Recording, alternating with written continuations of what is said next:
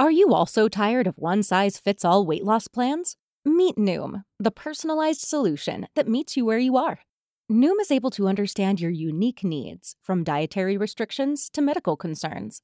Unlike restrictive programs, Noom embraces your lifestyle and choices. Discover a sustainable approach to weight loss, tailored just for you. Honestly, Noom felt like it was made for me. It's not just about what I eat, it's about understanding why. With Noom, I've learned so much about myself and built healthier habits that stick. It's all about progress, not perfection. Say goodbye to restrictive diets and experience the Noom app for yourself with personalized lessons and expert coaching. Noom's psychology and biology-based approach has helped over 5.2 million people achieve their goals. Stay focused on what's important to you with Noom's psychology and biology-based approach. Sign up for your trial today at Noom.com. That's Noom.com. And check out Noom's first ever cookbook, The Noom Kitchen, for 100 healthy and delicious recipes to promote better living. Available to buy now wherever books are sold. Welcome to the Law of Attraction Tribe podcast. I'm your host, Stephanie Keith.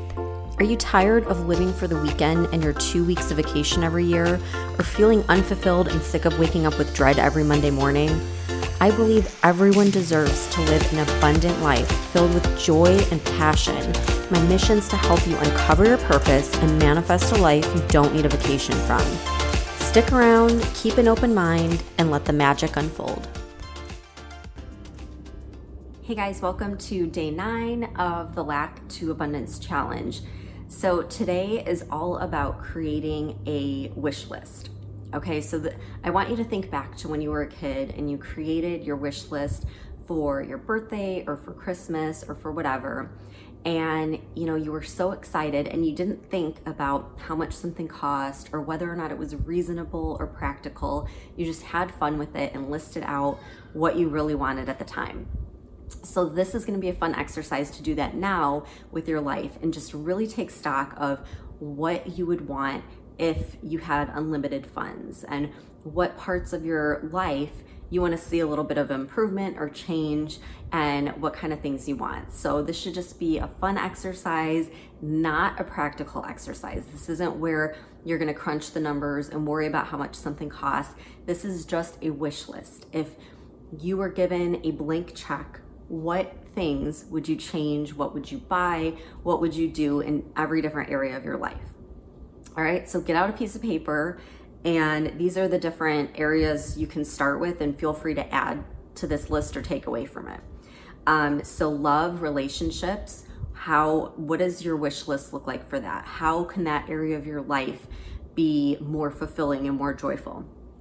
Health, fitness, body image would be another category. Your career, along with wealth and finances, income can be another bucket to look at.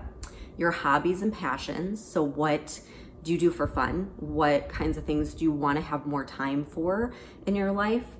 Friends and the whole social aspect of life. And that can include, family members and everything as well. And then material objects.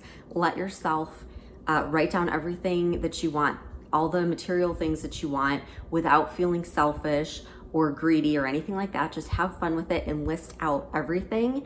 And get as creative as possible. Don't limit yourself. Write down just as many things as you can think of, and anything that you think might spark some joy in your life. It might make you feel more fulfilled or excited, or just be a change from the status quo.